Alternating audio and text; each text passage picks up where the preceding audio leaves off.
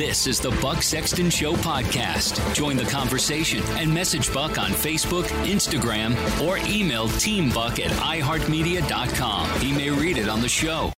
I understand that there's a desire to think that this is all over. I understand that people want to celebrate the end of the pandemic, and there's certainly cause for a lot of optimism here. But I have to tell you all that this thing is not only not over, but until we repudiate what has gone on here, until we actually win the argument against what has been done to this country, the power grab is just put on pause. Why do you think they're leaving some of these rules in place? Why do you think they're engaging in some of these efforts at Soviet-style rewriting of history? So they can bring it all back when they decide to. You think that they didn't like the power that they had? You don't think that they're going to try to expand upon this for other situations and circumstances? We now live in a country where a governor of a state can effectively say, I think there's a really important reason to restrict your movement, to restrict your breathing, to restrict your life. And you have to just say, sir, yes, sir, or ma'am, yes, ma'am. And that's the end of it. I'm sorry, that's not America. I'm not letting this thing go. We have a fight to win now over what has happened, what they did to us, what was necessary, what wasn't necessary, what worked and what failed. We don't just go forward and let all of this pass because it's not the end of it. It's not the last time. They're not even getting rid of everything. As you know, you currently have to still wear a mask even if you're vaccinated on a plane. Why? Are planes a big node of transmission? Are people getting them on planes? Vaccinated people getting COVID on planes? Really? Is that what's happening? I don't think so. This is absurd. But there's also a lot of confusion out there because finally they didn't keep pushing in the lockdown extreme direction. And that means that people are thinking about all the different arbitrary aspects of this.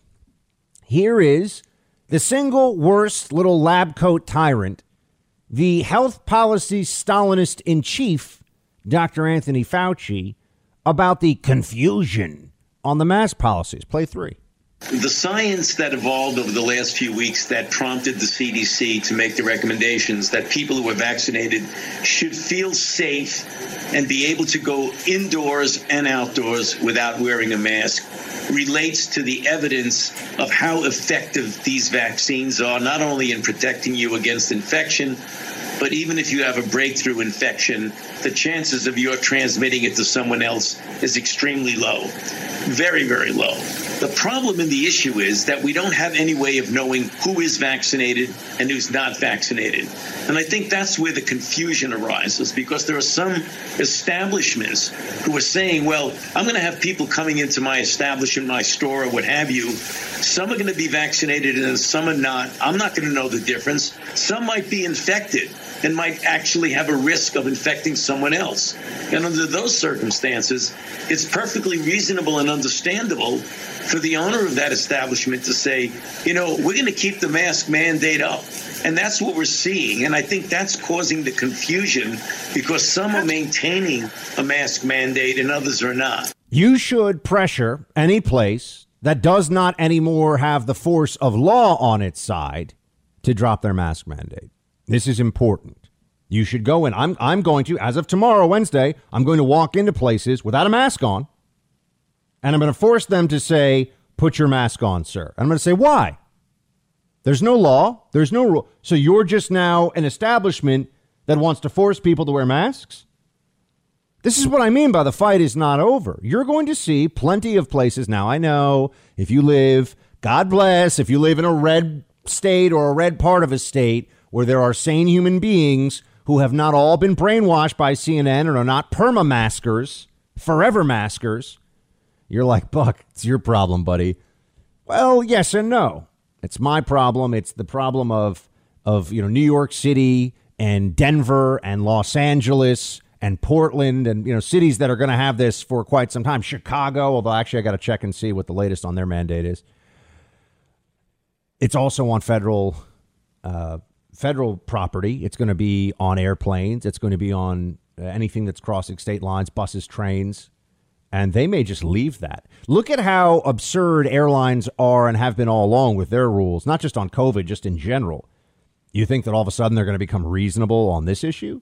You think that all of a sudden the airlines are going to be fair-minded about how long they keep in place the stupid wear a mask rule that they've had this whole time?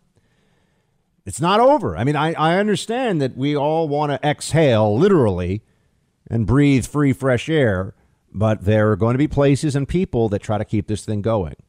And it is incumbent upon all of us to actually push back now. We had the force of the state against us, including under the Trump administration. Trump could have been stronger on this issue. That's just reality. Everybody was bending the knee. Now, it's also fair to say that we didn't have all the data. We didn't have the winter that we just went through, and that it wasn't as clear that mandates don't do a damn thing. Now it's quite clear. So to be fair to the Trump administration, it was earlier on. And, you know, I'm trying to assess this not as an unfair Monday morning quarterback, but sometimes that's going to happen. But get ready for this. There's going to be a push in some places to get vaccine passports. But as long as we have noncompliance and pushback against it, it won't happen. And yes, the fact of the matter is that people are just going to have to go back to living in a society. They're going to have to go back to living in a world where it is possible that somebody will have a respiratory infection that you can catch and that the state cannot protect you from that. Because as we see from what we've been through the last 15 months, the state has never been able to protect you from that. You know, I've been accusing Fauci all along here of not listening to the science. The science. You know, you got to just, or else you get a plateau and then a surge. So you got to listen to science. I look at the data and I come to a determination about it. Really, it's the best thing for you, for me, to just listen to everything I say. But Fauci walks around with a mask on. Why? In fact, I think it was just yesterday he was photographed outdoors, sunny day in the D.C. area at some event. And he had a big mask on his face outside. Why? He's vaccinated. What is he doing? Well, here you go. He actually has to admit it now. Play 4. How has it changed what you do? How has it changed your mask wearing practices? Well, you know, George, I'm obviously careful because, I mean, I'm a physician and a healthcare provider. I am now much more comfortable in people seeing me indoors without a mask. I mean, before the CDC made the recommendation change, I didn't want to look like I was giving mixed signals. But being a fully vaccinated person, the chances of my getting infected in an indoor setting is extremely low. And that's the reason why in indoor settings now, I feel comfortable about not wearing a mask because I'm fully vaccinated. Okay, what about the outdoor setting where you were wearing a mask yesterday? It's a security blanket, folks. We can all see it. It's clear. We know. We understand. And then there's the issue. This is why I'm sorry. I understand. What am I going to? I'll talk to you about some of the other news stories today that are out there. But what's more important than this? If you have children, your children are still expected to run around with a mask on. Your children are still expected to be in the sun this summer at camp, thanks to the CDC, in 90, 95 degree heat, running around with a stupid mask on their faces. So we're not done here. I understand we all want to be done, but the lunatic mask lockdowners need to, their ideas need to be defeated and eliminated. Their hysteria, their neuroses has to be overcome because you've got people like Fauci advocating for what is effectively mass child abuse. Play 2.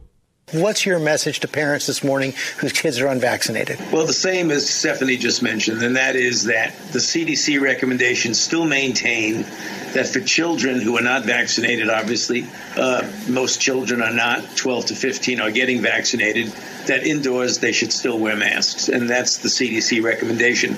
Will that change as we get more and more information, as we get more and more people vaccinated? Certainly, we have to keep up with the evolving situation. George, we're not going to have kids at that age vaccinated for at least several months as we get towards the end of this year and the beginning of next year. An old Democrat bureaucrat jerk advocating for supporting, defending mass child abuse, because that's what masking up children who are not at risk from this disease and do not effectively spread this disease, that's what it is. So as I've been telling you, we're not done, not even close. Well, okay, close, but we're not done. And there's a lot of fighting left to do here, or else not only will there be the Soviet-style rewriting of history, but there will also be an effort to bring all of this back. I hear everything you're saying, and I do think, though, there needs to be some clarity that there are some pockets of the country that may not be ready. I'm here in Washington. In many ways, I'm here doing Know Your Value interviews, but I am working with a team here, and there is one person on the team who is not vaccinated. I'm wearing a mask around that person. You know, it is really, if you want to follow the science, then there are times you need to still wear the mask. And that's where I think it gets really confusing as we try and move forward as a country and put this pandemic behind us. The other thing is, this pandemic is not behind us globally. And that means that we could run into problems again. You never know. If you're looking at the science and you're looking at breakthrough cases and you're looking at other strains, it's not completely behind us. Dr. Mika is a moron, but that's not a surprise to you. This is the problem, though. People get their news and information from people like Mika Brzezinski, who is essentially a model with a famous last name. That's really the basis, the origins of her credentials here. To talk about anything, never mind to talk about science. And this notion that there could be breakthrough case. We've been through all this. No, enough. If she is vaccinated, as she clearly is, she's wearing a mask around one person that she knows who's not vaccinated. Does she understand what the statistical reality is here of being over 90% protected from infection yourself, and also this other person being at a viral load level and in close contact long enough to infect her? I mean, you're starting to just see how crazy folks have become over this.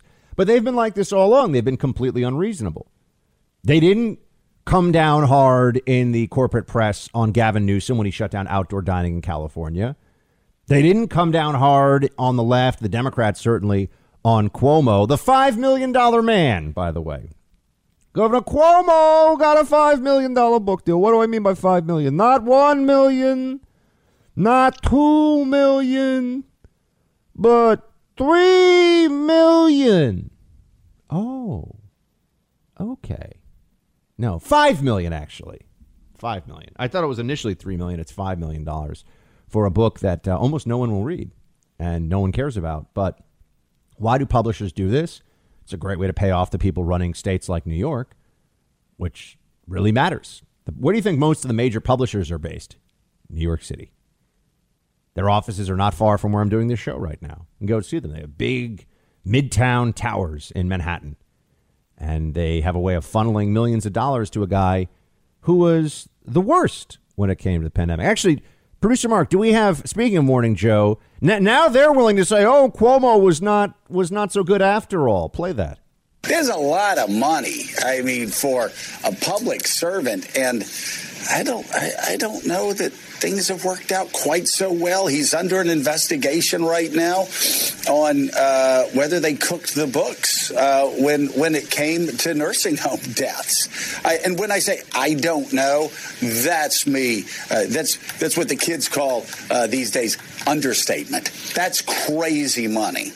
It's crazy money for anyone. And we asked him in real time whenever that book came out last year, when he came on the show, why on God's earth you would write a celebratory book about your leadership while you were still right in the middle of the crisis. And it has not worked out well for him. As you said, the initial decision 2 Marches ago to send patients back into nursing homes, then covering up the number of deaths that were inside those nursing homes. There's also, of course, the sexual harassment investigation in his time as governor. And yet I don't know how in good faith you could accept the $5 million for a book about your leadership in a crisis when your state, the state of New York, not all through his fault, but it's a truth, had it as bad or worse than anybody else in the country. And the leadership, in many cases, as these investigations are showing and these journalism has shown, has been frankly terrible and deadly in many cases. You know, Morning Joe was a show that was a big proponent of, and for the New York and D.C. elites that are the Morning Joe audience, there's never been a big audience, but it's, you know, very important hedge fund managers and politicians that watch the show. That's what we're always told in the media. They were big proponents of Cuomo. Do you remember Cuomo-sexuals? That was a term that became popularized for a while because of how sexy Cuomo was during his press conferences. Do you remember the various politicos, writers, authors, pundits who were saying that Cuomo made them all feel so safe? Made them all feel so safe. In the early days, before we knew anything about this, even I was thinking, well, he's not being overly political. I guess that's, you know, a good thing. In the early days, when he was talking about the need for ventilators and the administration helping, but then he went political, and then we found out he lied, and we found out about the nursing home order. We found out about all the disasters. And yet there were still people covering for him. There were still people that were saying, oh, no, let's wait and see. Cuomo was the worst governor in America during a time of real trial. And he was rewarded for it. Why? Because he's a part of the Democrat system, and they reward and take care of their own. As I have always told you, it's one of the big advantages the Democrats have. The apparatus of the left makes sure that they're important fighters, that they're political assassins, that the people that do their dirty work, they always get another job. They always get a payoff. They're always taken care of. They're like mafia hitmen who go to prison and their family is, you know, taken care of by the Don. That's the Democrat Party. On the right, we get people that get crushed for doing nothing. And then it's just, yeah, you know, go sell real estate in Montana. See you later. You know, good luck. That's what ends up happening. It's one of the reasons why we lose, folks. I like to speak about that with you honestly now. Why does the right lose on issue after issue? Why do we lose control of institutions? Why have corporations gone woke? Why can't you send your kid to school without being indoctrinated with critical race theory? Why are all elite universities in the country run by leftist loons now? Because we keep thinking that we're playing a game where the objective is neutrality and fair play, and the left keeps playing a game where the objective is control and win. Well, when you're up against that in the long run, which side do you think gets their way more? We can disengage. We can all do what I understand the conservative mentality, you know, get off the grid. Don't even deal with it, Buck. Well, then they're really going to be in control of everything. So we have to be honest about this. And we have to also see in what ways do we create an ecosystem for political victory by supporting people who are important to our cause. And doing so in every way that we can, because the left absolutely does that. Look at Cuomo with his $5 million book deal. Do you know how many books he would have to sell to earn out that advance? Think about that. Do you think people are buying that Cuomo book? I don't think so. Important to share your patriotism and show your love of country these days. And I think that one of the best ways you can do it is by displaying a beautiful American flag. Not all flags are the same. Sometimes they get all twisted. They can get torn up if they're not high quality, made from the right materials. And you don't want a flag that gets wrapped around the pole and people can't see it. And you don't want to be dealing with that. So I want you to try Allegiance Flag Supply. Allegiance Flag Supply is an all-American company that makes American flags the way they're meant to be. Bright, beautiful, the red, white, and blue. And they don't shred. They don't tear. They're made from very durable fiber.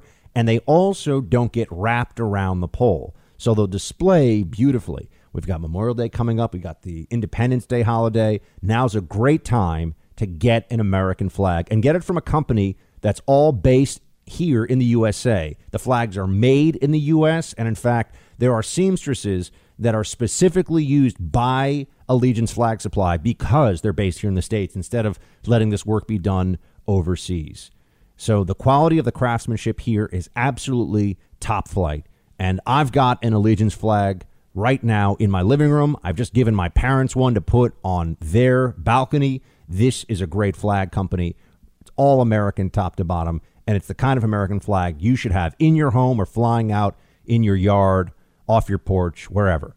Get it in time for Memorial Day if you can. The offer code to use right now is BUCK for 10% off all you have to do is go to this website, showallegiance.com. That's showallegiance.com. When you use the promo code Buck, you'll get 10% off.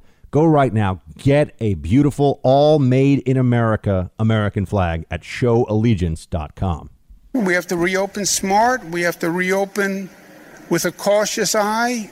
But we have to get back to life, and we have to get back to life and living. And we have to do it the way New Yorkers do it. We have to do it quickly and robustly. Effective this Wednesday, we're going to adopt the CDC's new guidance and regulations on masks and social distancing for vaccinated people. By the CDC guidance, immunocompromised people and vaccinated people should continue to wear a mask and social distance. But if you are vaccinated, you are safe. No masks, no social distancing. We're also going to follow the CDC's guidelines that you will still need to wear a mask on public transportation, the subways, the buses, nursing homes, homeless shelters, correctional facilities, schools, and healthcare facilities. Why are we having this back and forth still? If you're vaccinated, you're safe, but then there are all these places where you're not safe, like schools? What? Why is that the case? What is the basis for this? Has there been a lot of spread in these places? Remember how they shut down restaurants in New York City? And this is true in many cities across the country, but New York is where I am, so it's the city I know the most about in terms of everything, but certainly in terms of COVID policy. Why was there not a lot of focus put on the fact that they only thought 1%, which is within the margin of error, 1% of actual transmission of COVID was happening in restaurants, period. But they shut them down for months and months and months. You have to wonder, does that 1% get eliminated even from the COVID total? Or does it just move? Does that transmission just move somewhere else, in the home, in close quarters somewhere? But Cuomo is saying that they'll get rid of this by tomorrow in New York. What's fascinating is that, as expected, there are some states that are just going to be more intransigent on this. And they certainly, I think there's a big part of this where they want you to be grateful, because if you have to show gratitude for getting back your liberty, your basic freedom, then you look ungrateful the moment you say, hold on a second. Was it really necessary to do all this stuff you guys did to us? Should it really have happened this way? Did you have to do these things? You see? They want you to be thanking them for this, because then it makes it very difficult. It makes it awkward to turn around and say, what the heck did you idiots do to us? What did you put us through? For what? What benefit did we get out of this? Oh, where's the data? Where's the science on that one? See, now there's going to be a huge fight, and this is what I'm really focusing on today. There's going to be a huge fight over what the lessons are from the pandemic and how we deal with this going forward. Because I want you to be clear on this fact. The apparatus, the Democrat Party, the corporate media, their belief is that they handled this really well. The only problem with the Trump supporters who wouldn't go along with the guidance, they wouldn't mask up enough and mitigate enough. And if it weren't for them, it would have all been under control. We'd be Australia if it wasn't for Trump supporters. That's the narrative from the left. Now, if you actually look at mask mandates, if you look at California versus Florida, for example, with their lockdown policies, they're wrong, but they don't think so. They think they're heroes. I know this will be a little bit mind-blowing, but it is true. Governor Cuomo of New York justifies everything that he has done in his own head by thinking he really believes, I can guarantee you, that he saved lives.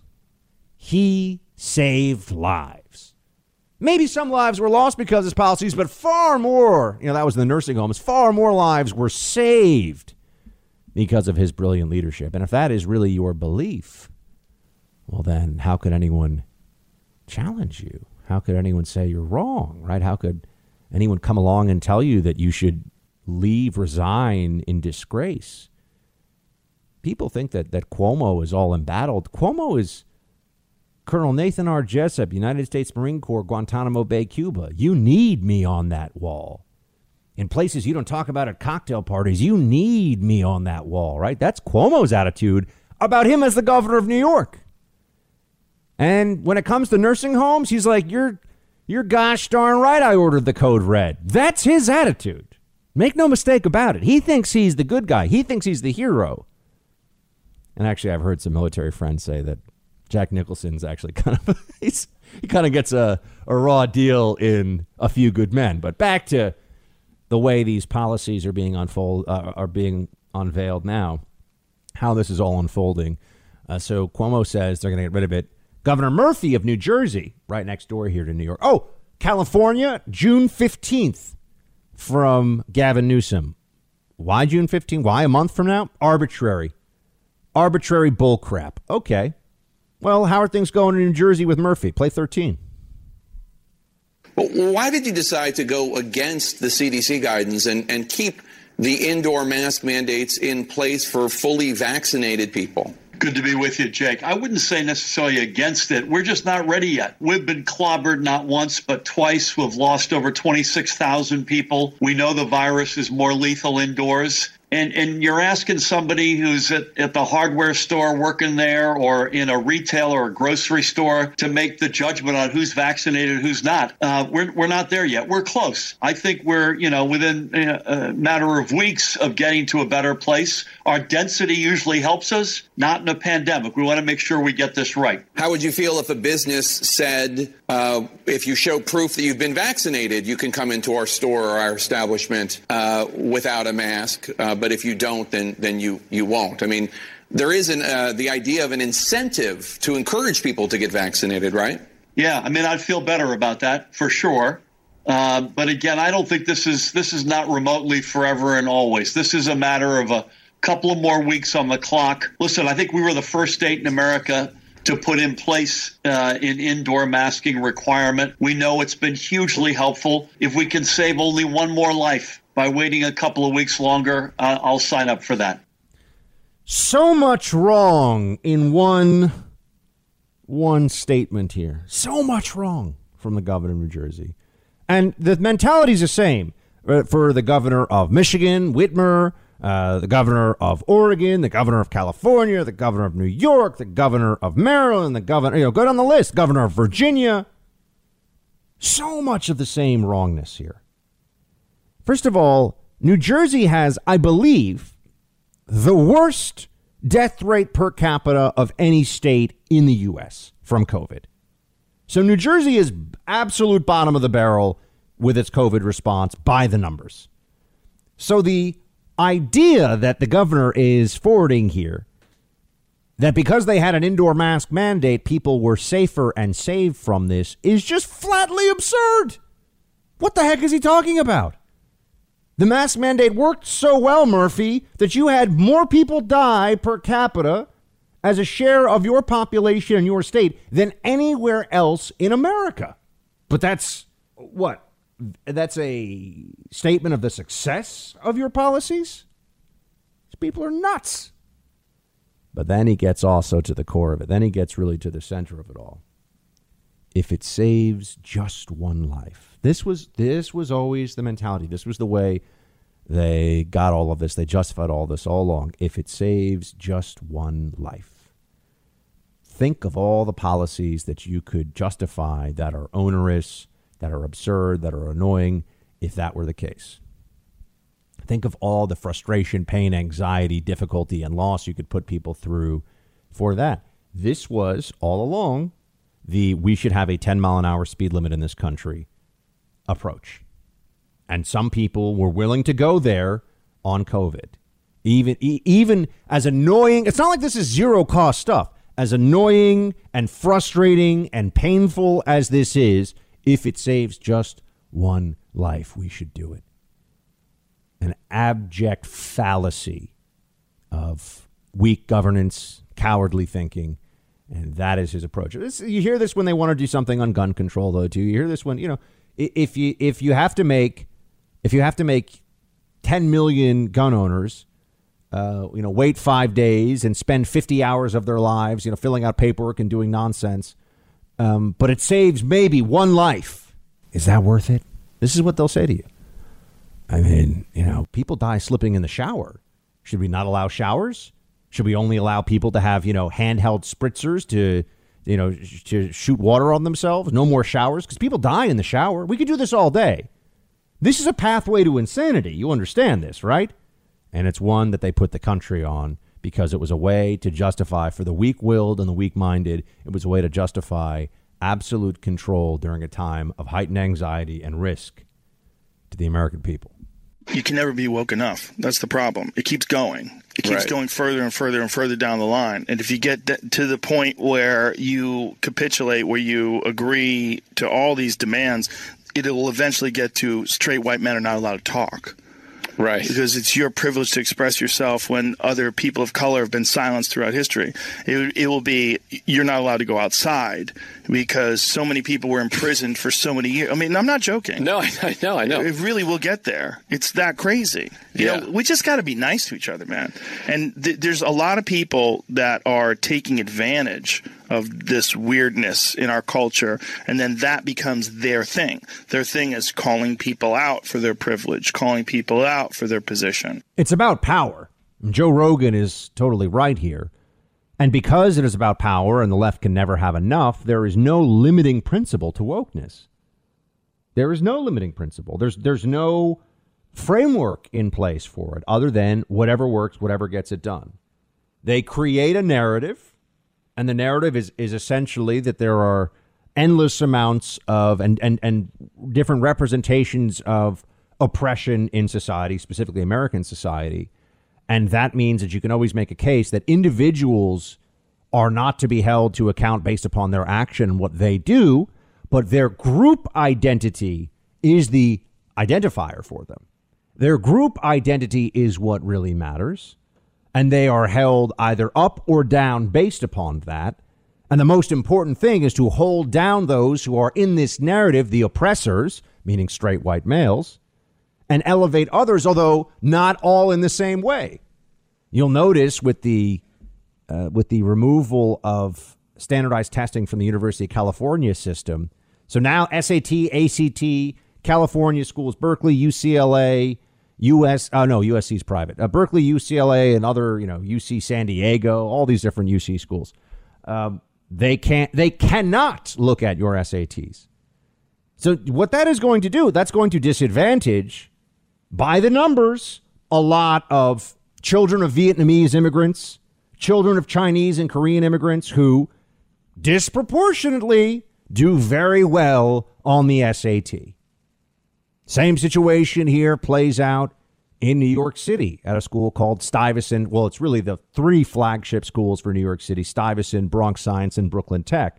You take a straight up exam of academic ability, and it's very similar to an SAT, but for eighth graders to go into high school. You take that exam, and then whoever gets a certain number, that's it. You get the number, you're in.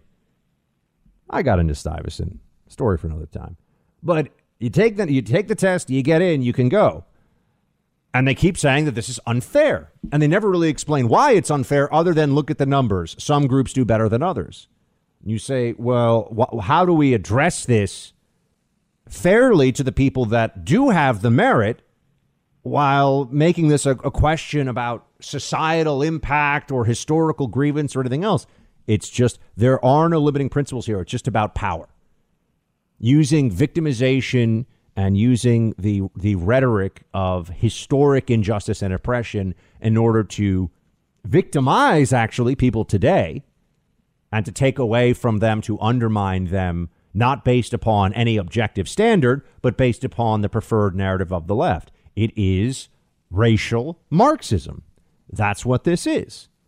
Right? You go to the heart of Marxist theory, and it's that there's this system of oppression through capitalism that was holding people down and exploiting them, that all profit is theft, that all labor for wages is inherently exploitation. There's no benefits from this. It is just a system that is, the next tier, the continuation of serfdom in Europe, which was a quasi-slave status where people were tied to the land. And you could say, yeah, they could go somewhere else, but they would starve. We're talking about medieval serfdom now. And so then capitalism is a continuation of that same mentality of oppression and and dictatorial power over the lives of people and their families. And so what Marx was saying is we're going to create a society where there'll be a dictatorship of the proletariat, that the workers would inherently somehow just be wiser, better. I mean, there's all this worker worship when you look at the writings of Lenin and Stalin. And yes, Stalin did a lot of writing, too. People don't know this or forget this. Stalin was actually, for a time, the editor of Pravda, the premier Bolshevik newspaper inside what became the Soviet Union. And Stalin did a lot of writing. Stalin was a journalist, for those who are wondering. Stalin was a community activist and a journalist. Those were really, and a bank robber. Those were his professions before he was in the Central Committee of the Soviet Union. And then, of course, became the premier and the dictator and the one of the most monstrous tyrants of all history, certainly in the top 3 of all history. And we look at this now and we see that it's all happening exactly.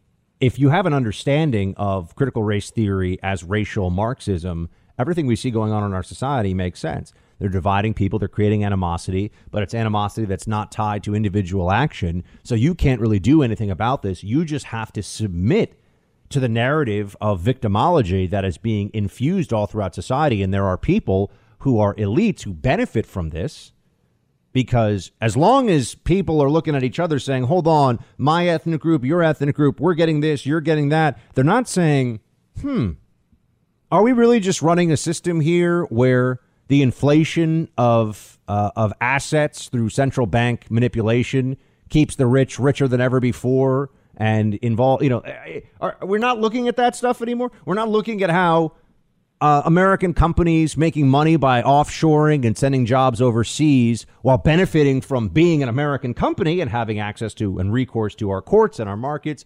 that's exploitative and a betrayal of American values.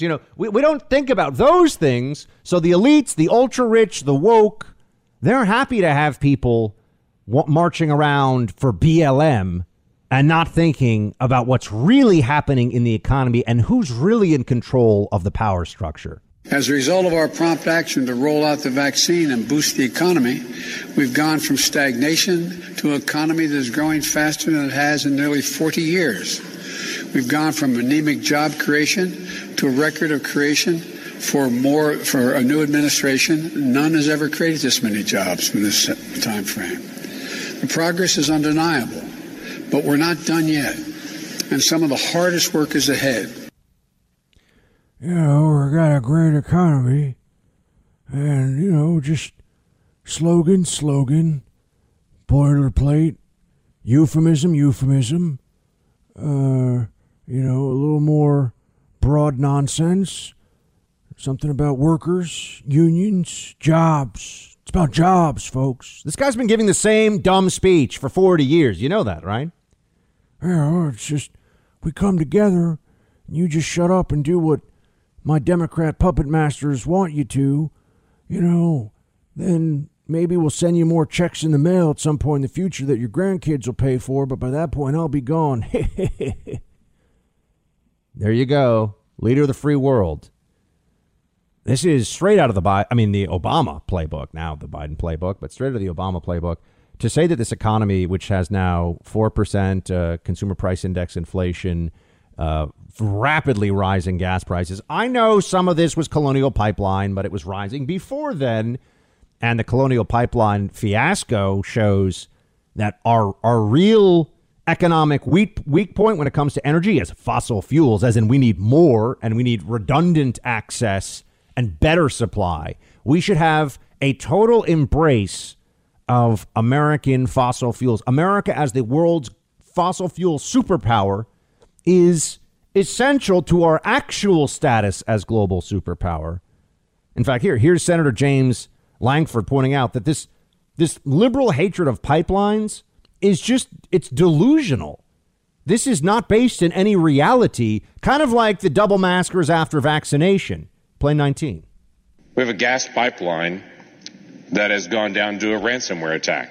it reminded me again of how important gas pipelines are all over our nation. And it's interesting to me that on day one of the first things that President Biden did was he stepped in and ended the Keystone Pipeline moving through here and is now actively working to be able to shut down all pipeline construction around the country.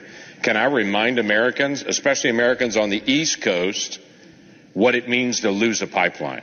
When the president says we're not going to do more pipelines, that means we have no redundancy. That if a pipeline goes down, there's not an additional backup one in construction to be able to get there. It's better to have multiple pipelines in an area, so if one goes down, you've still got other fuel supplies. What if this pipeline had actually been a larger scale issue, even than a ransomware attack, as bad as that is? This whole fight that we're having about pipelines suddenly makes sense to a whole lot of folks on the East Coast that can't get gasoline. Pipelines are not evil. Pipelines are moving energy across the country, and it's the least expensive, safest way to be able to move that energy across the country. It absolutely is, and yet Democrats still cling to their environmentalist, green, loon left on this issue. And I want to be very clear that they're I'll use this term a lot. We're talking about Democrats. They are unserious on so many of these matters. The White House, this was just yesterday in The Hill. White House environmental justice advisors express opposition to nuclear and carbon capture projects. I can say this to you unequivocally, that if you really want to get rid of carbon emissions without massive reductions to quality of life and standard of living, and I mean way more expensive products, heating of homes, travel. I mean, enormous depletion of wealth, not for rich people, particularly for those who don't have a lot of resources. If you want to really lower carbon emissions and you are opposed to nuclear energy, you are unserious, libs, unserious. It's not even worth listening to all your other blah, blah, blah. Let's build more windmills, blah, blah. It's garbage. It doesn't mean anything. It's just that. It's just claptrap. Fun word to say. And they're opposed to carbon capture projects as well. This is the White House Environmental Justice Advisory Council. This is a bunch of social justice libs who don't know a damn thing about energy. But the White House has to do the whole, let's have our Environmental Social Justice Council come in and talk to us about this stuff. Absurd. Absurd. I mean, Biden has actually promoted a carbon capture tax credit in his infrastructure plan. Infrastructure, trillions of dollars they plan on spending. Now, I think carbon capture is stupid. Okay, that's a whole other thing. It's worthless. The world is warming. It's okay. We're going to survive. There's no catastrophe coming. That's reality. And, I'm going to keep saying this every year. I'm going to be giving the same, words of wisdom on this in 20 years doing this radio show, hopefully. And I'm going to be right then. And the people that are saying now that in 10 years it'll be too late and it's all over, we're going to have catastrophic warming, guarantee you in 20 years they'll be saying, oh my gosh, in 10 more years we'll be past the point of no return. And we'll have to sit there and listen to them. We'll have to pat, middle-aged AOC on the head and say, yeah, sure, that's great. Really, really intelligent commentary. Not just for so many libs. I mean, there's all over the place. I mean, the Democrats really believe this. This is an article of faith for them, like double masking after vaccination. The world is going, they call it an existential threat. We all know what the word existential means, right? It's an existential threat. The Secretary of Defense, this guy, I keep saying general, he's now, SecDef Austin, Secretary of Defense Austin. He says climate change is an existential threat to the United States. The biggest challenge we face. This is the guy who's the head of our military. I mean, what are we going to do? We going to start firing Hellfire missiles at clouds? Take that, cloud! You're blocking the sun and changing the temperature. We just start, firing off mortar rounds at plumes of smoke coming out of factories? No more CO2. What are we doing? What's wrong with these people? And I know you could say, well, the White House doesn't have to listen to the Environmental Justice Council or whatever but then why have them? And they will get pushed on this issue. They're not going to do nuclear. Democrats won't do nuclear, won't do it because it would work. And how do you create all these green new jobs to build windmills and solar panels if you're going to be doing, nuclear is a very specific thing. People that work in a nuclear plant requires actual expertise and real training.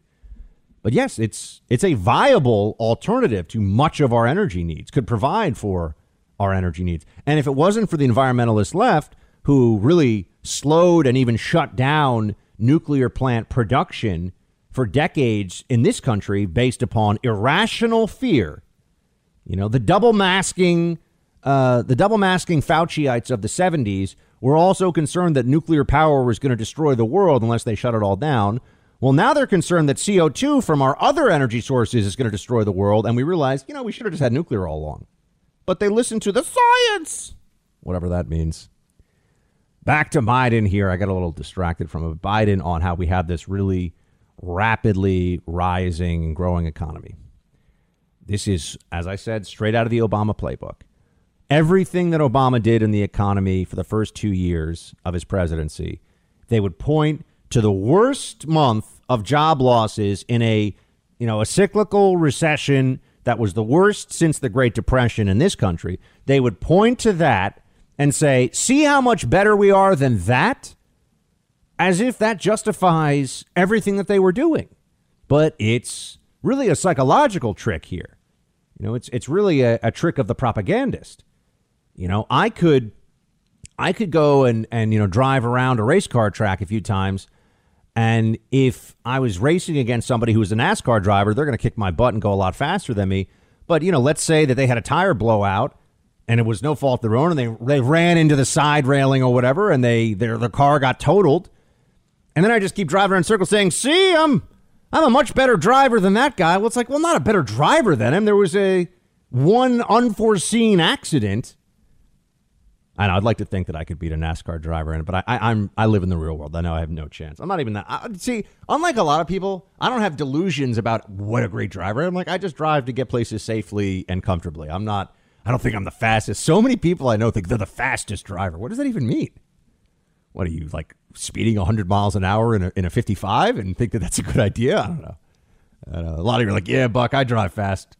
I drive pretty fast too, but you get my point about the NASCAR driver. That's what they do. They point to the absolute worst moment in an aberrant fashion, something that just came out of the blue. And then they say, oh, but look at how much better we are than that. COVID lockdowns created a massive contraction of GDP, loss of jobs, and all the rest of it. All you have to do to stop that is distribute vaccines, reopen the economy. But this is what I've said all along. They're in a very advantageous position because they're going to look at numbers from a year ago and numbers, they're going to look at the numbers in May of 2020 and May of 2021 and say, see how much better we're doing? Look at these great Biden policies. And people can know if they think about it, well, it has nothing to do with the Biden policies. But is that going to convince enough people? Is everyone going to recognize that? No. It's Obama administration 3.0. They're even using the same tricks. In some ways, it's even easier for them, too, because they just let the apparatus do so much. Obama was always out there giving speeches, and we're all supposed to worship at the altar of Obama's greatness and all that. With Biden, they don't even really pretend. He just kind of walks around muttering, and then the people really making the calls, that's what they're doing. Last week, the CDC announced that if you're fully vaccinated, you no longer have to wear a mask. They reported that the science now shows that your vaccination protects you as well as being masked or better than being masked. So you can protect yourself from serious illness from COVID by getting vaccinated or wearing a mask until you're fully vaccinated. Either way, you're protected. As I said last week, some people may want to continue to wear a mask, even if they are fully vaccinated. That's a decision they can make. Some businesses may want to continue to require wearing masks. Let's all be kind and respectful to one another as we come out of this pandemic and respect those who want to continue to wear a mask, even if they've been vaccinated. Above all, let's work together, though, to meet the target I've set of 70% of adults, all adults, with at least one shot by July the 4th. Were they kind and respectful, the lockdowners, the mask maniacs? You know that I am a proponent, and it's probably not good for, for ratings and for getting attention, but I'm a proponent of treating people decently and not being a jerk. Other people, it seems, build their brands on just being nasty and yelling and being constantly vicious to everybody, including people on their own side, just because that's how they get attention. And I don't do that. It's not who I am. I don't like that stuff. That said, I also will fight when I have to. I also believe that being a guy who's willing to throw down sometimes about the truth and about what's really going on is critical, is essential. And I'm sorry, but it's a little bit much to take right now for there to be this whole, okay, so we can't just keep you masked forever, but be nice to the loons out there. Be nice to the emotionally, psychologically fragile folks who are going to keep double masking, maybe even wearing goggles for months, maybe even years to come. Now, I'm just going to say this. I think that we should have a ban on outdoor masks in states that really do follow the science and everything else, because I think it is a public safety risk.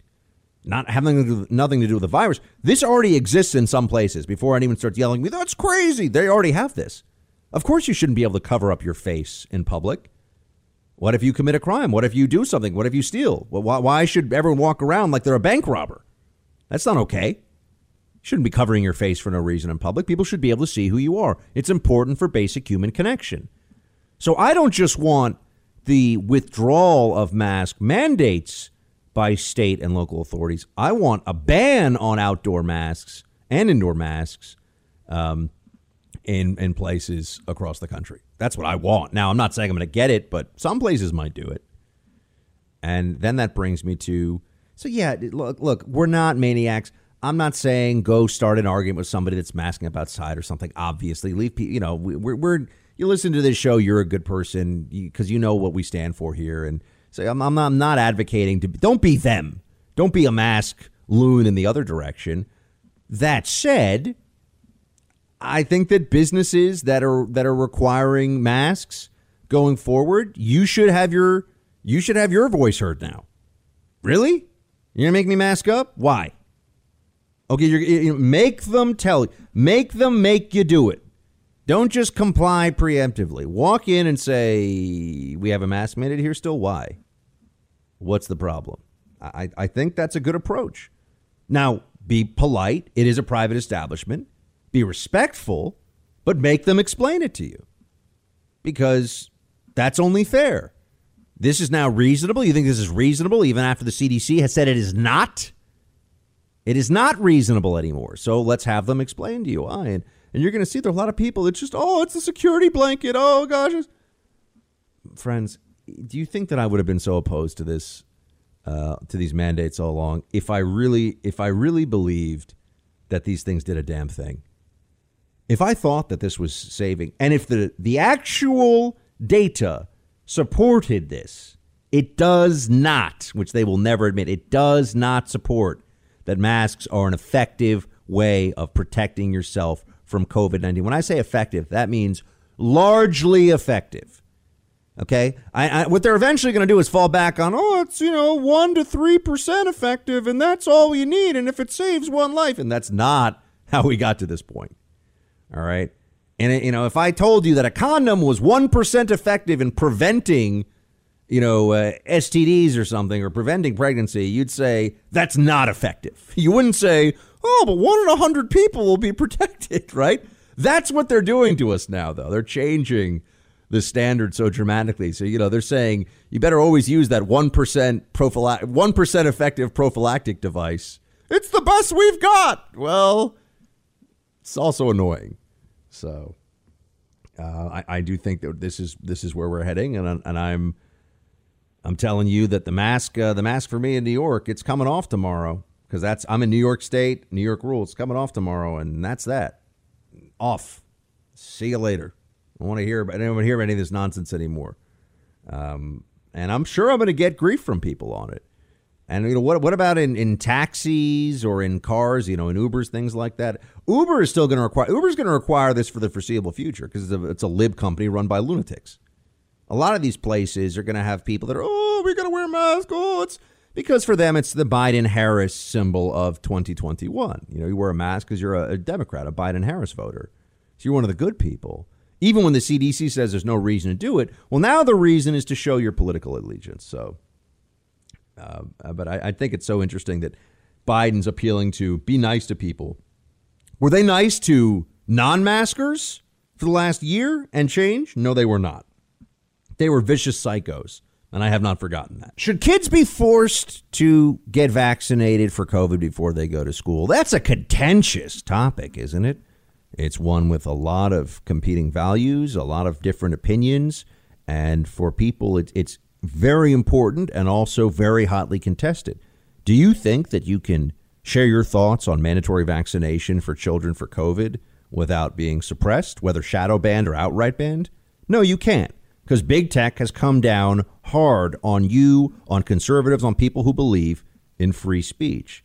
So instead of just caving to their silencing tactics, why don't you take a step to protect your privacy and your security online with a virtual private network?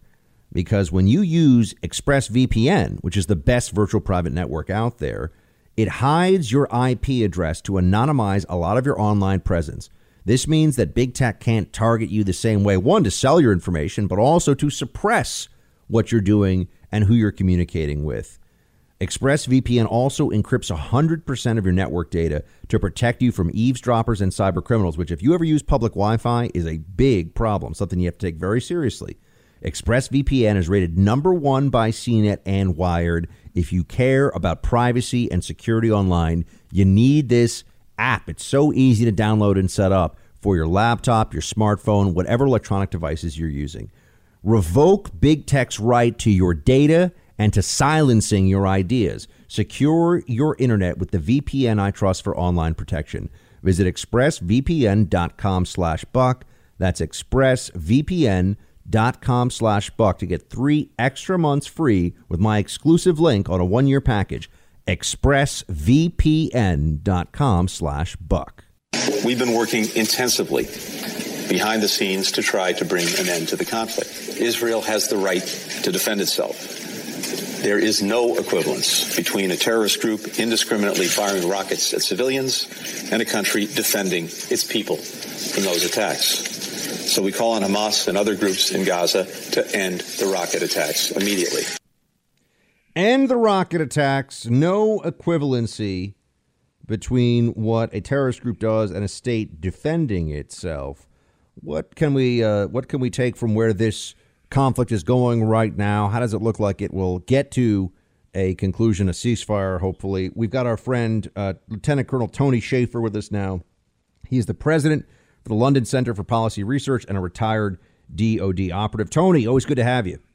Hey, Buck, always a pleasure to join you, and thanks for having me on to talk about this. So the back and forth here between Hamas and the IDF, it really does seem like Hamas gets by far the worst of the situation, if you will. I mean, Hamas is getting pounded now. Their missile sites are getting hit. They aren't in any kind of place to even exact or extract the kind of punishment that they want against the Israelis. So how long do you think, Tony, they can continue this before it's clear, even to those who support Hamas within Gaza, that this was all effectively just making everything worse for everyone? Well, I think that's the issue, is that it needs to be put a permanent stop needs to be put to it. I mean, you have in this case, Buck, something that most of the media won't talk about. About 1/7 of those rockets that Hamas has fired failed and killed their own people. I don't know. I don't think killing your own people is a good idea, but I'm not there. And then you put on top of that the damage this has caused between the Palestinian Authority and those who are willing to help it. And I think they've taken a position where the Iranians have jumped back in. I believe we're going to come to find that most of those rockets were produced by the Iranians. And this all may well have an effect on the Abraham Accords. So I think there's some larger issues here we need to examine. With that said, Secretary Blinken, I think, they're reluctant to jump in. The Biden administration is reluctant to jump in with the Israelis to the necessary level. However, It was announced yesterday there's a $7 million plus sale of weapons to the Israelis, which I'm sure is going to drive certain Democrats crazy. So I got to tell you, it appears to me that our side, the United States, is not being definitive in this. We're actually only adding to the chaos by kind of not jumping in to help and then kind of jumping in to help and being very weak and demanding that Hamas cease this. And one of the key issues I think you and I have spoken about before, Hamas is still trying to destroy the Jewish state. They will not accept the Jewish state. So as long as you have that level of animus involved, there's really going to be no resolution unless the Israelis decide they're going to essentially remove all terror capabilities of Hamas, and that's all within the Palestinian Authority area. You're a guy who understands the tactical picture very well, Tony, and I just wanted to bring to your attention this story. It's picked up in the Daily Mail, a lot of places, and here's what it says. A bombed-out car in the Gaza Strip has sparked speculation that Israel has developed its own version of America's six-bladed Ninja missiles. The car was blown up in a strike by the Israeli Air Force on Tuesday to the west of Gaza City in an attack the IDF said targeted operatives of a Hamas suicide submarine. Video of the strike shows the driver's side of the car being struck by a missile which blows out the windows and doors, but otherwise leaves the vehicle intact as it rolls to a stop on a nearby roundabout. I mean, I'm looking at a photo of this right now, Tony, this car, and it does not look like a bomb went off inside the car. What can you tell us about the publicly available side of Ninja missiles? Yeah, so it's physics, Buck, physics. It's just basically you take an explosive charge, you fire off a rocket. The rocket is primarily a heavy object. It's like getting slugged by a big shotgun shell. Basically, it's the kinetic energy that kills people, and that way you minimize loss of life. I mean, our weapons, and you know this is no secret, our weapons are so precise now. I mean, you're talking about being able to hit something from miles away with a precision down to millimeters. And so that's one of the things that U.S. weapon makers have taken advantage of. Well, it's not been publicly, I think, shown to be to the level it could be. We have very precise kinetic weapons that can be used to essentially take out very small targets. And so, yeah, I think it's a good, I would think that most people would think this is a good thing, that they can have this level of precision. I think the Israelis have developed their own suite that allows for their military to go after individual targets rather than group targets. And in a heavily urban environment, it's a good thing to have to be able to do. And exactly what you said, they can hit a guy in a car, probably only killing him and leaving others around them, if it's so desired to not be killed, to leave them alone. As the Wall Street Journal describes the so-called Ninja missile, quote, a modified version of the well-known Hellfire missile, the weapon carries an inert warhead. Instead of exploding, it is designed to plunge more than 100 pounds of metal through the tops of cars and buildings to kill its target without harming individuals and property close by. To the targeted person, it is as if a speeding anvil fell from the sky. But this version of the Hellfire missile, designated the R9X, also comes with a different kind of payload, a halo of 6 long blades that are stowed inside and then deployed through the skin of the missile seconds before impact to ensure that it shreds anything it tracks. End quote. Tony, ouch. Yeah. Well, it's also usable as a Ginsu knife to slice up sushi afterwards. Just saying, it's a multiple varied. It's like a Swiss Army knife, if you will. Got a lot of things you can do with it, but it does raise this issue though of how technology and the tactical. And we're speaking to Lieutenant Colonel Tony Shaffer, former DoD operative, and Tony, your book was Operation Dark Heart, right? Right. Yes, correct. It was about my time in Afghanistan as part of our effort to go into Pakistan to take out Zawahiri and the bad guys. And as you probably remember, the politics did not permit us to go chase the bad guys into Pakistan. Imagine that. And this was the book also that was cleared, and then they uncleared it after they cleared it, and then they tried to take the copies, right? I remember this. Yeah, no, they cleared, the Army cleared it. It was printed. Then spokes in DOD lied, said there was operative names in it. There was no operatives' names in it, undercover folks, and they bought the first 10,000 copies, forced us to to redact everything and turn it into a New York Times bestseller. I'm still grateful for all of the free publicity, Buck, that the Pentagon gave me on this. Remarkable. I mean, what a remarkable story. So they clear it, then they buy your first printing fully, and then they re-clear it. I mean, I got to tell you, Tony, if you could have scripted it out, there's no better PR you could get for a book than the DOD buying all of your first copies and then re-releasing it afterwards with no real redactions to speak of. But we're speaking to Lieutenant Colonel Tony Shaffer here. And Tony, the tactical advantage that the Israelis, the technological and tactical advantage the Israelis have seems to be, I think it's important for everyone to understand, if it weren't for Iron Dome, if it weren't for what could be a version of the Israeli Israeli version of our so-called Ninja missile, if it weren't for their ability to track on intel the suicide submarine that just got hit, I mean, they could completely terrorize and do tremendous damage because they're right next door to Israeli cities with these missiles and rockets they're firing. I mean, I think people have to remember that it's only because the IDF is as adept as it is that the casualties on the Israeli side are as low as they are. Right. So some of this is directly creditable to the United States. The initial technology for the Iron Dome came out of the INF. Out of the so-called Star Wars SDI program. One of our senior fellows and board members, Ambassador Hank Cooper, was part of that. And that technology was developed to its ultimate end right now, which actually is very effective. And let's remember, Buck, like you point out, if it wasn't for that defense, you would have a situation similar to the V-1 and V-2s in London during World War II. I mean, rockets fired at a civilian population is an immensely effective terror weapon. And fortunately, because the Israelis have been given and maintain the technology edge, they're able to protect, I'd say, closely about 95, 96% of their people from that threat. With that said, they should not be in this position. They should not be in a position of having to use advanced technology to simply defend their civilian population. And it's incredible that we have not done more. I think the Trump administration did, but the current administration has already kind of backed off and is not actively doing much at all to try to prevent foreign influences like the Iranians from jumping in there. Remember, the Iranians are out to create as much chaos in the region. I think they're going to probably go and try to get Hezbollah to start acting up next.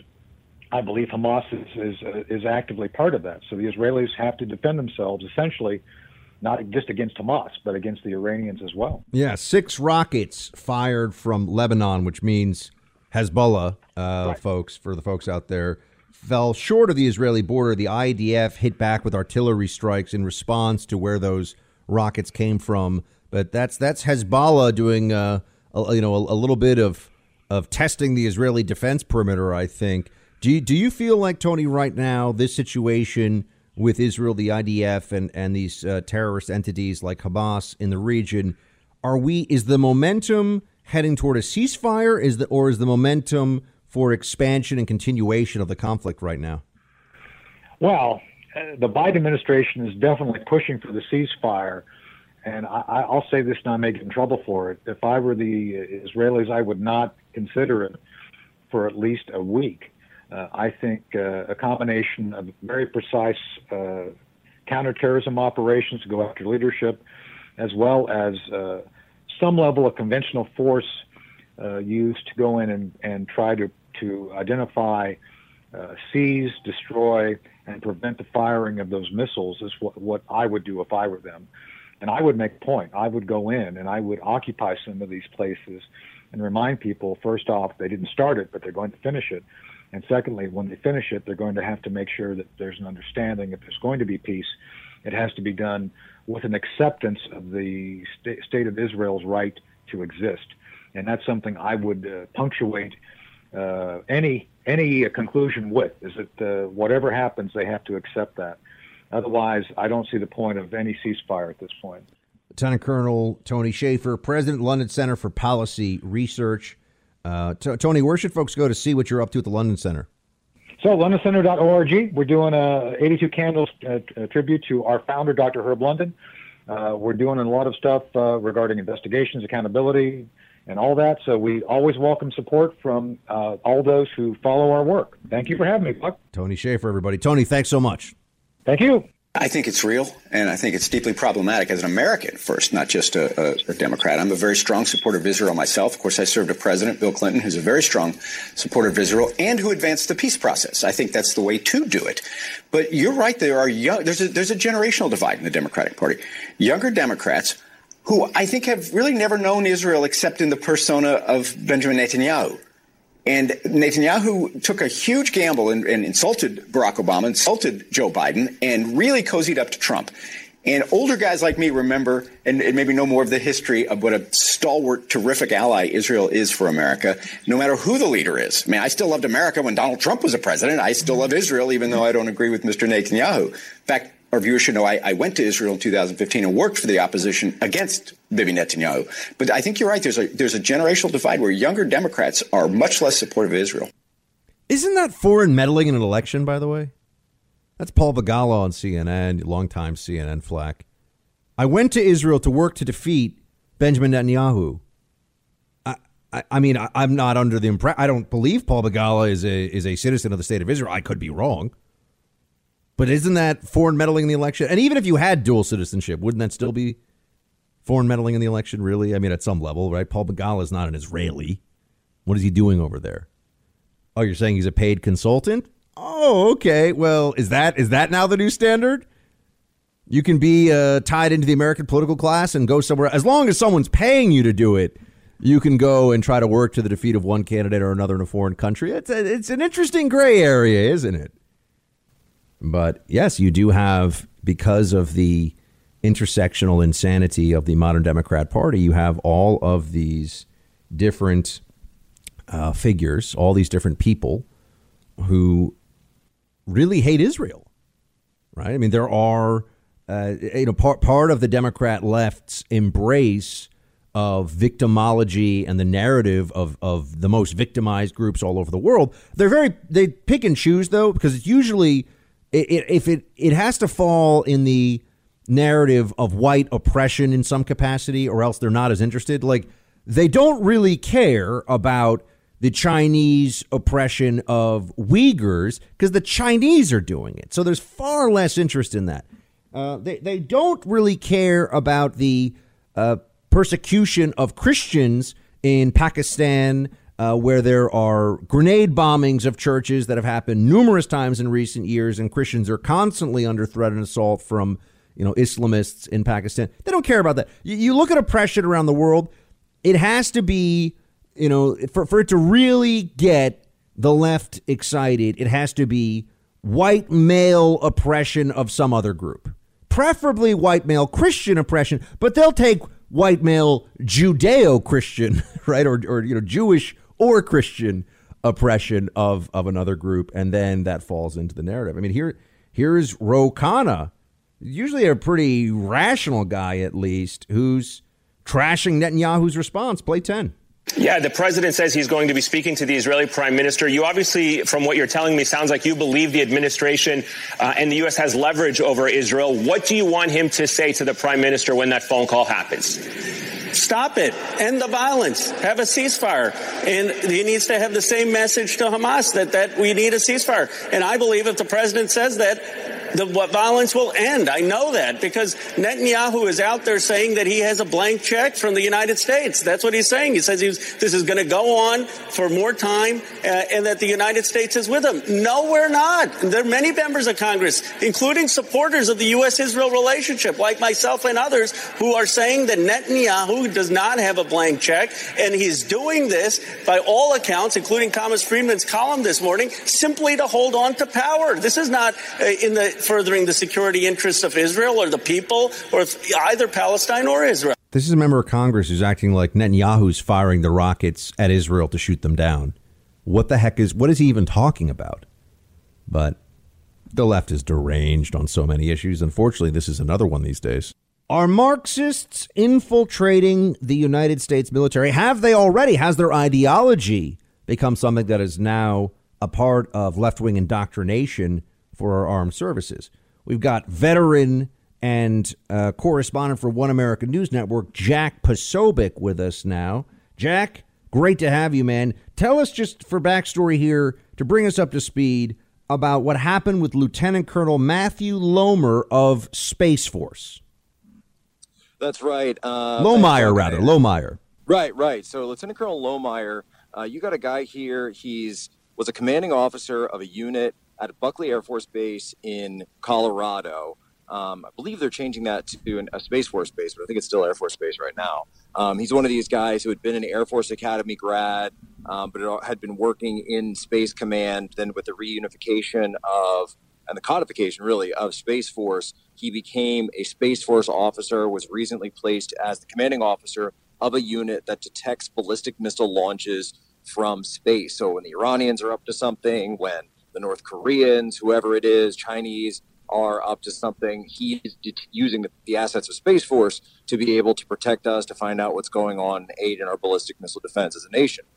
Now, he wrote a book very recently and self-published it, talking all about Marxism that he has identified as gaining a foothold in our military. And specifically, he talks about in his book, and he mentioned this in an interview just recently, that the Department of Defense under Secretary Austin has put forward and announced that we are to hold a stand-down day calling out any extremist ideology within our forces that discerns to divide and inflame anyone within the force. So to his view, calling out Marxism and the Marxist principles of critical race theory are a huge part of that. He says, as a force, we always stand up against discrimination, and most importantly, we all swear an oath to the United States Constitution, our founding documents, which critical race theory and other Marxist theories have directly targeted.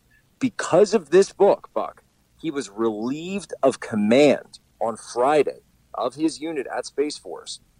I heard about that on Saturday. I immediately took to social media. We got the entire, I guess you call it the conservative underground, the silent majority, to go out and, as a way of defiance, to purchase his book. We bought so many copies, Buck, that the book went out of print. They couldn't even stock this thing, both the paperback and the hardcover. And then we kept ordering it anyway. We shot it to #1 on all of Amazon.com. Now, I don't mean #1 in just, this category, that category. I mean all of Amazon.com. His book is #1. We even got the hardcover to be #5. That's amazing. The POSO gets results, by the way, but keep going. What it comes down to, he is a whistleblower. Amazing, Jack, that this is where we are. I think that part of this that people should really focus in on when they see this story, when they hear about it, is the notion that he would be punished for political behavior because of what he said on a podcast about this book, calling out Marxism in the ranks. I mean, would that apply to calling out jihadism in the ranks? Would that apply to what are we to say that Marxism is something that we can't oppose as Americans who recognize the history of this revolutionary ideology and the destruction and the clear intent at destroying our way of life, continuing intent at destroying our way of life? I think that's what really strikes people here as being so outrageous. Well, I think I said in a tweet at one point that, this actually completely confirms his entire, argument that Marxism is taking hold of the military. The fact that even by talking about it, you can be relieved of command because you've identified an extremist ideology that's being put forward, but seemingly promoted by higher echelons, of course, political echelons within the Department of Defense. Now, what's really interesting, Buck, is that through my own reporting at One American News, I've been able to discern that actually Secretary Austin was not consulted at any point during this relieving of command, that this was something that was done at really the Air Force level. And then he found out about it later. So they didn't even discuss it with him. And so that's something that's got Austin a little upset, because I don't think they realized that how big of an issue this would become, how big it would blow up. Now it's the #1 book on Amazon. Now Lohmeyer is going on. He's on the interview circuit. He's going around talking about this thing. He said, look, I'm just trying to get rid of extremism in the ranks. I don't want division. I want to go back to work. And now I'm being relieved of command for doing exactly what you told us to do. Speaking of Jack Posobiec, correspondent for One America News Network. And Jack, you are a Navy veteran, a naval intelligence officer, and so you understand how the system works. With Lohmeier now, is there an appeal process for him? Does this go into UCMJ? I mean, what options does he have within the military apparatus to fight back against what feels like politicized targeting? Yeah, so it really is going to depend on a number of factors, obviously, and as you just stated, the military is not held to civilian law; they're held to the UCMJ. In terms of military decisions, that really is their prerogative. Now, that being said, he should, and I would highly encourage him or anyone else who's in the military who finds themselves in this position to seek out civilian counsel, to go forward and find a way for him to specifically understand what he's being investigated for, what the charges are, what type of procedures they want to go forward with. Clearly, this is not something that is a criminal matter in any way, but it is something where, of course, under Article 134, which is sort of the general order of the UCMJ, for those who know the code, they could potentially bring him up on something like that. It doesn't seem like they're going to go down that road, though. It seems like more they're going to just say this was a loss of judgment or a loss of faith in his judgment as leadership. And so therefore, it's going to be very, very hard for him. It's obviously, as you can imagine, Space Force is a competitive command to be in right now, a competitive force to be in. This is something, and I suspect that he knew that speaking up the way he did, that this would be something that would definitely impact his career. Jack, what can you tell us about the Marxism that is infiltrating the United States military's command structure, in the instruction that people are getting from DOD? I mean, Lohmeier, obviously, and for everyone listening, the book, as Jack says, thanks in part to Jack's efforts here, is #1 on Amazon, Irresistible Revolution, Marxism's Goal of Conquest and the Unmaking of the American Military by Lieutenant Colonel Matthew Lohmeier. What are some of we're going to invite Matthew on the show, obviously. We're trying to track him down. If you can help us find him, that'd be great. What are some of the things that he outlines here? And you were in the military. Sure. I mean, tell us about it. I can talk to you offline about that, Buck, but about getting in touch with him. But in terms of what he outlines in the force, and it's something that we've seen for a long time, the left has looked at the United States military as a playground for their social programs and their social projects. Why?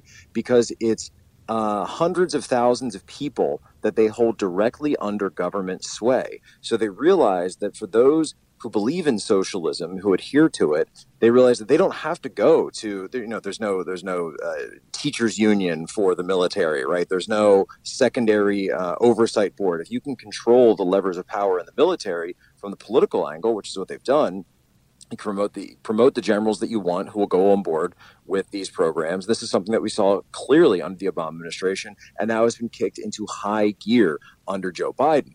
With the appointing of people like Lloyd Austin, with the appointing of people like Bishop Garrison, who are now going through and conducting what he's calling a counter-extremism task force. But what they're really doing is going after people that are calling out the stuff that's coming down, these ideas of historical revisionism, talking about the United States being founded in 1619 instead of 1776, talking about our founding documents as if they're perpetuating white supremacy. Every member of the military swears an oath to defend our founding document, the United States Constitution. So any ideology, right, they are oath bound, they are duty bound to defend that document. So these revisionist histories are inherently in contention with that oath. And I remember Bishop Garrison, and we're speaking to Jack Posobiec of One American News Network. Bishop used to come on my show at Hill TV as a guest sometimes. He's a far left-wing guy. I mean, he's a left-wing partisan.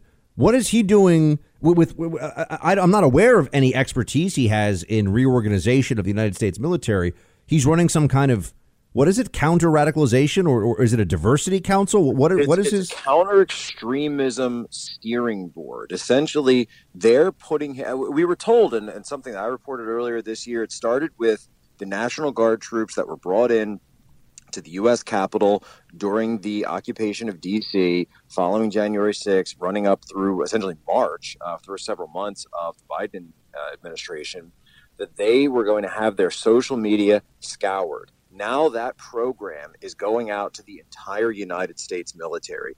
And from the documents that I've seen, sources that I've spoken to in the military, this is not looking for what you and I might consider extremism in terms of radical groups or radical Islam, for example, violence, that type of thing. No, this is anti-police, brutality, anti-police rhetoric. No, this is talking about Turning Point USA, Young America's Foundation, the membership in the NRA, posting Revolutionary War memes, the Gadsden flag. I mean, these are some very basic, either pro-America or just your middle-of-the-road conservatism that they are now putting in if you're wearing a red MAGA hat, for example, they are now putting that in the bucket of extremism to carry out what is essentially going to be a political purge of our United States military. So if you have that stuff on your Facebook or on whatever social media platform you have, you've got to take it down or they are going to target you, they're going to find you, they're bringing in software to scour these social media platforms, and they're actually talking to. This is in the Intercept, which is a huge left-wing, paper. They've got like pro-Antifa articles in there, but they're talking about bringing in AI programs to look after soldiers, airmen, Marines, and sailors, and all of their social media to track them down for quote-unquote keywords that they believe could be extremist. Jack, I just checked up on it. Bishop Garrison, as I asked you about him. 5 years as an Army officer, then he did some consulting. Then Hillary for America, foreign policy advisor, and then we get into Biden-Harris transition team, and now senior advisor to the Secretary of Defense. So this is an advisor on a range of issues concerning human capital and, yes, diversity, equity, and inclusion throughout the department. So this guy's a diversity, equity, and inclusion advisor to the Secretary of Defense, and he's a left-wing partisan. I bring this up just because, folks, I mean, I've had to debate this guy before on TV shows and stuff. You start to get to, this is like AOC now, or, it's like a far left-wing member of Congress who is weighing in on executive branch policy at a place like the DOD. I mean, to make it more progressive, to make it more left-wing as an institution. I think people need to understand that. Right. So there's only going to be one ideology. By the way, if you've got stuff up that's about Barack Obama or Joe Biden or Anthony Fauci, the way he's been politicized, you'll be fine. You can say whatever you want, and you can attack Trump and Trump supporters and conservatives all day long, because that's not going to be in these keyword searches, right? But if you are someone who's conservative, you've got to pipe down. And if you're someone who's an open conservative, they are going to make an example out of you. That's why they're going after Lieutenant Colonel Lohmeyer the way they are. And you're seeing the way that his generals are not sticking up for him. They're not fighting back against this. They're simply going along with it because, number one, they're terrified of political correctness. And number two, because they're more worried about what types of, boards of advisors they can get on after they hang up their stars and then go off into the private sector. Jack Posobiec, One America News Network. Jack, always insightful, always engaging, my man. We'll talk to you soon. Appreciate it, man. It looks like the former president is directing who can serve in leadership, and that's not good. We have many voices in the Republican Party. I contrast it or not, compare it to The View.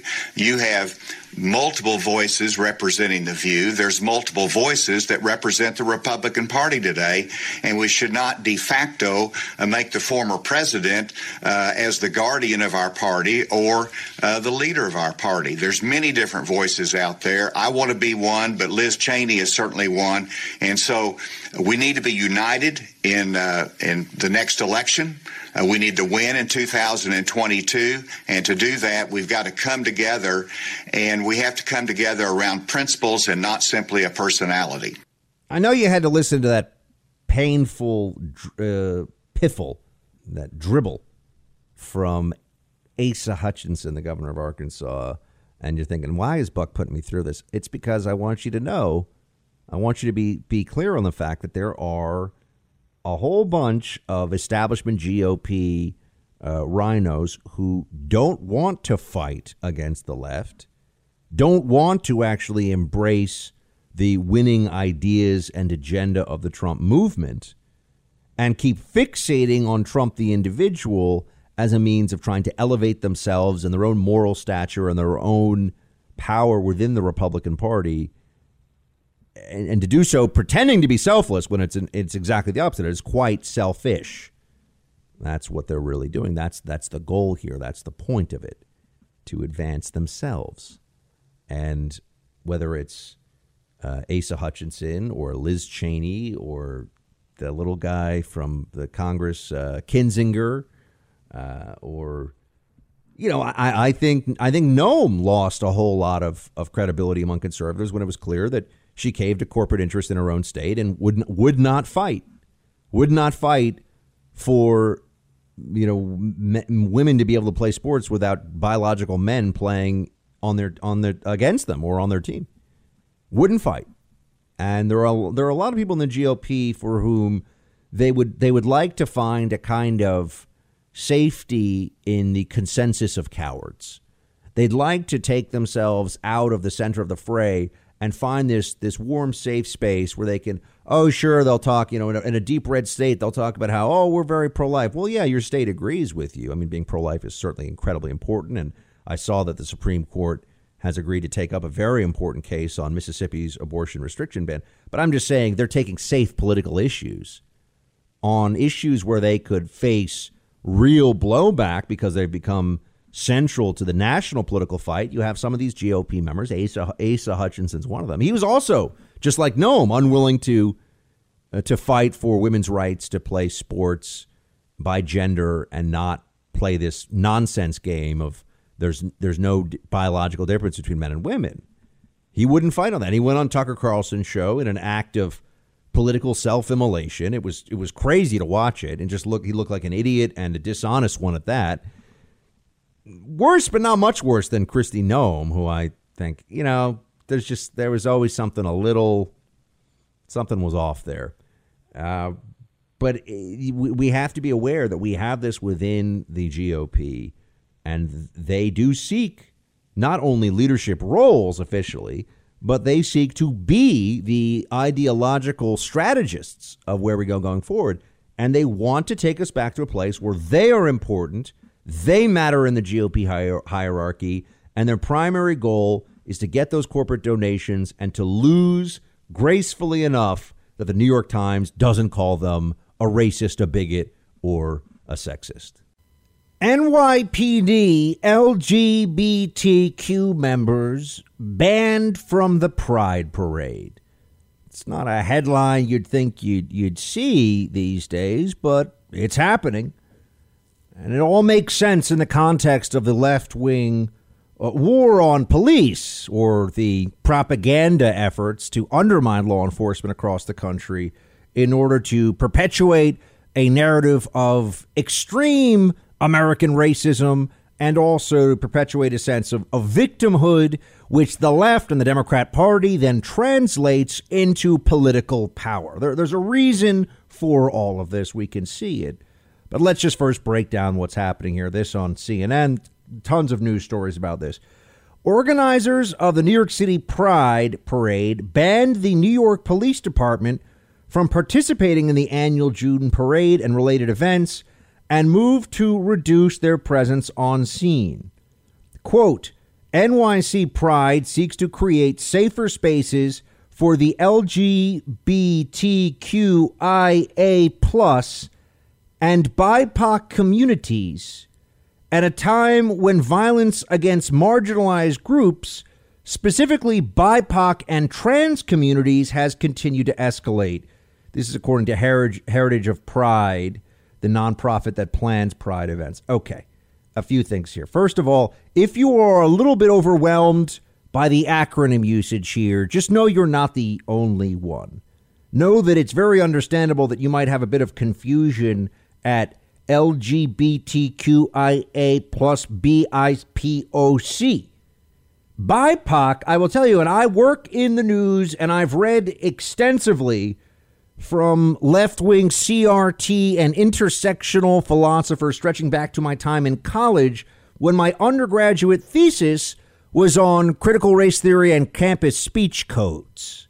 So I go back quite a ways, and I will tell you that the acronym BIPOC is a new one for me. So I just want to note for all of you that this is not a situation where you should feel like, oh, wait a second. Did I miss something that I should have known about? No. BIPOC is essentially an acronym for people of color. It's an acronym that you see. Black, indigenous, and people of color specifically is what BIPOC stands for. I have never seen this before. I've never come across it until now. I mean, maybe I've seen it in recent weeks and I kind of knew what they're talking about. But it's fascinating to watch how the language is just constantly evolving to the point now where it's used as signaling. If you even understand, if you can sit there and talk about LGBTQIA++ BIPOC, you're letting everyone know that you are on a certain side of the political spectrum, that you're a leftist, you're a liberal, and you want to be viewed as virtuous and good and intelligent just by virtue of the fact that you're using those acronyms. But this is just a slap in the face. And I'll tell you, even Bill de Blasio, who is an enormous moron in many ways, even he knows at this stage of the country's, of the city's deterioration, the country's having problems too, thanks Biden, but this stage of deterioration when it comes to crime and the need that we have for more support, not less, of the NYPD, one of the worst mayors in America is out there saying it's really not a good idea to, remember, this isn't just about the LGBTQ community within the NYPD being excluded. That's one part of this, but also about marginalizing law enforcement's presence at a major parade, a major gathering. I mean, I used to live in Chelsea, and I lived on 19th Street, right next to where the parade would come down and very close to the West Village and Stonewall and all that. So year after year, I heard Pride all day long, and it was right in my neighborhood and the whole thing. It's a lot of people. You're going to need some crowd control. You're going to need security. You want everyone to be safe.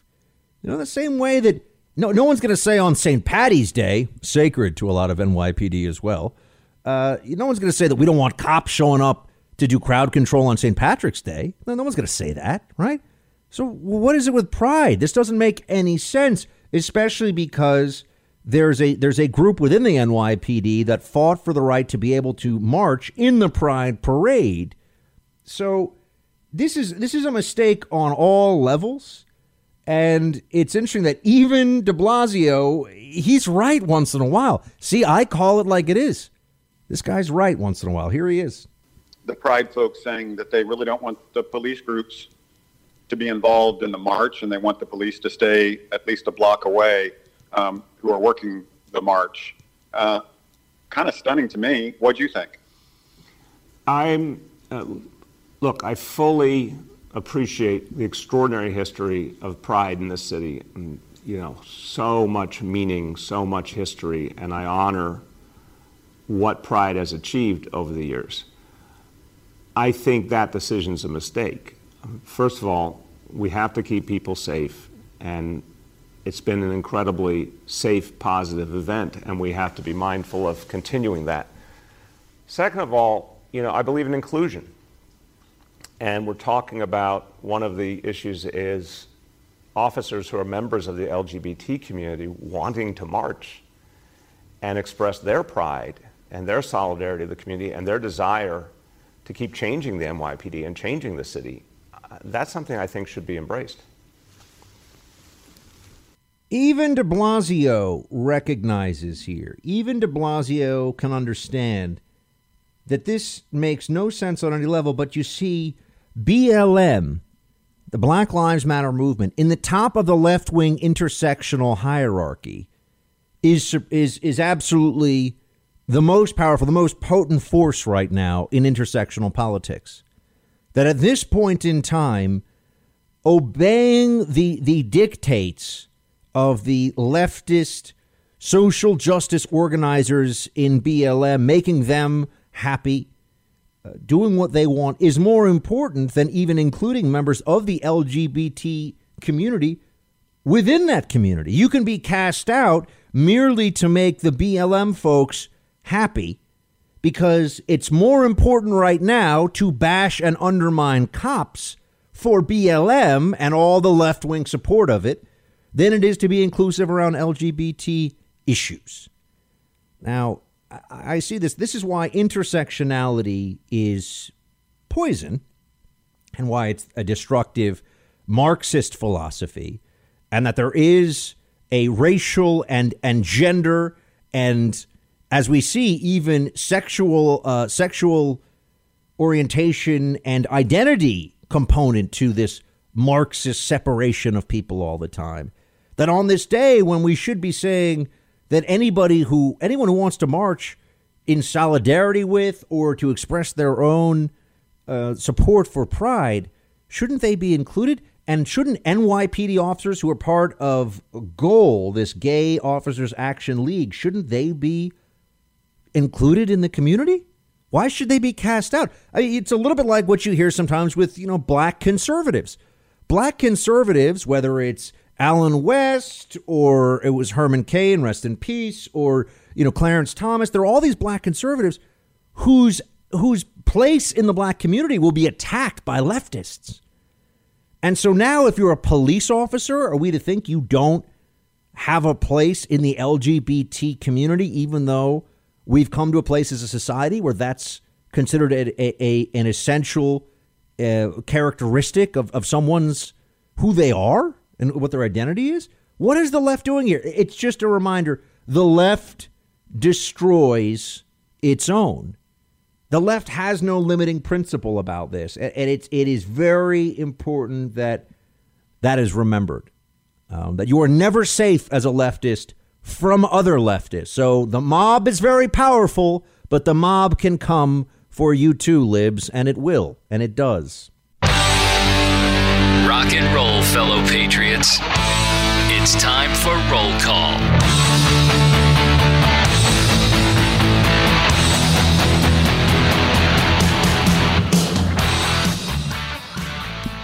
Producer Mark. Wherefore art thou, Producer Mark? How you doing, man? Still in New Jersey. Doing well. Not yet on Long Island, huh? Not on Long Island yet. Don't ever say in Long Island. Come on. You're going to get there, buddy. It's all going to happen for you. Yeah, it'll happen eventually, I'm sure. It's going to happen. You're going to be good to go. That's exciting stuff, though.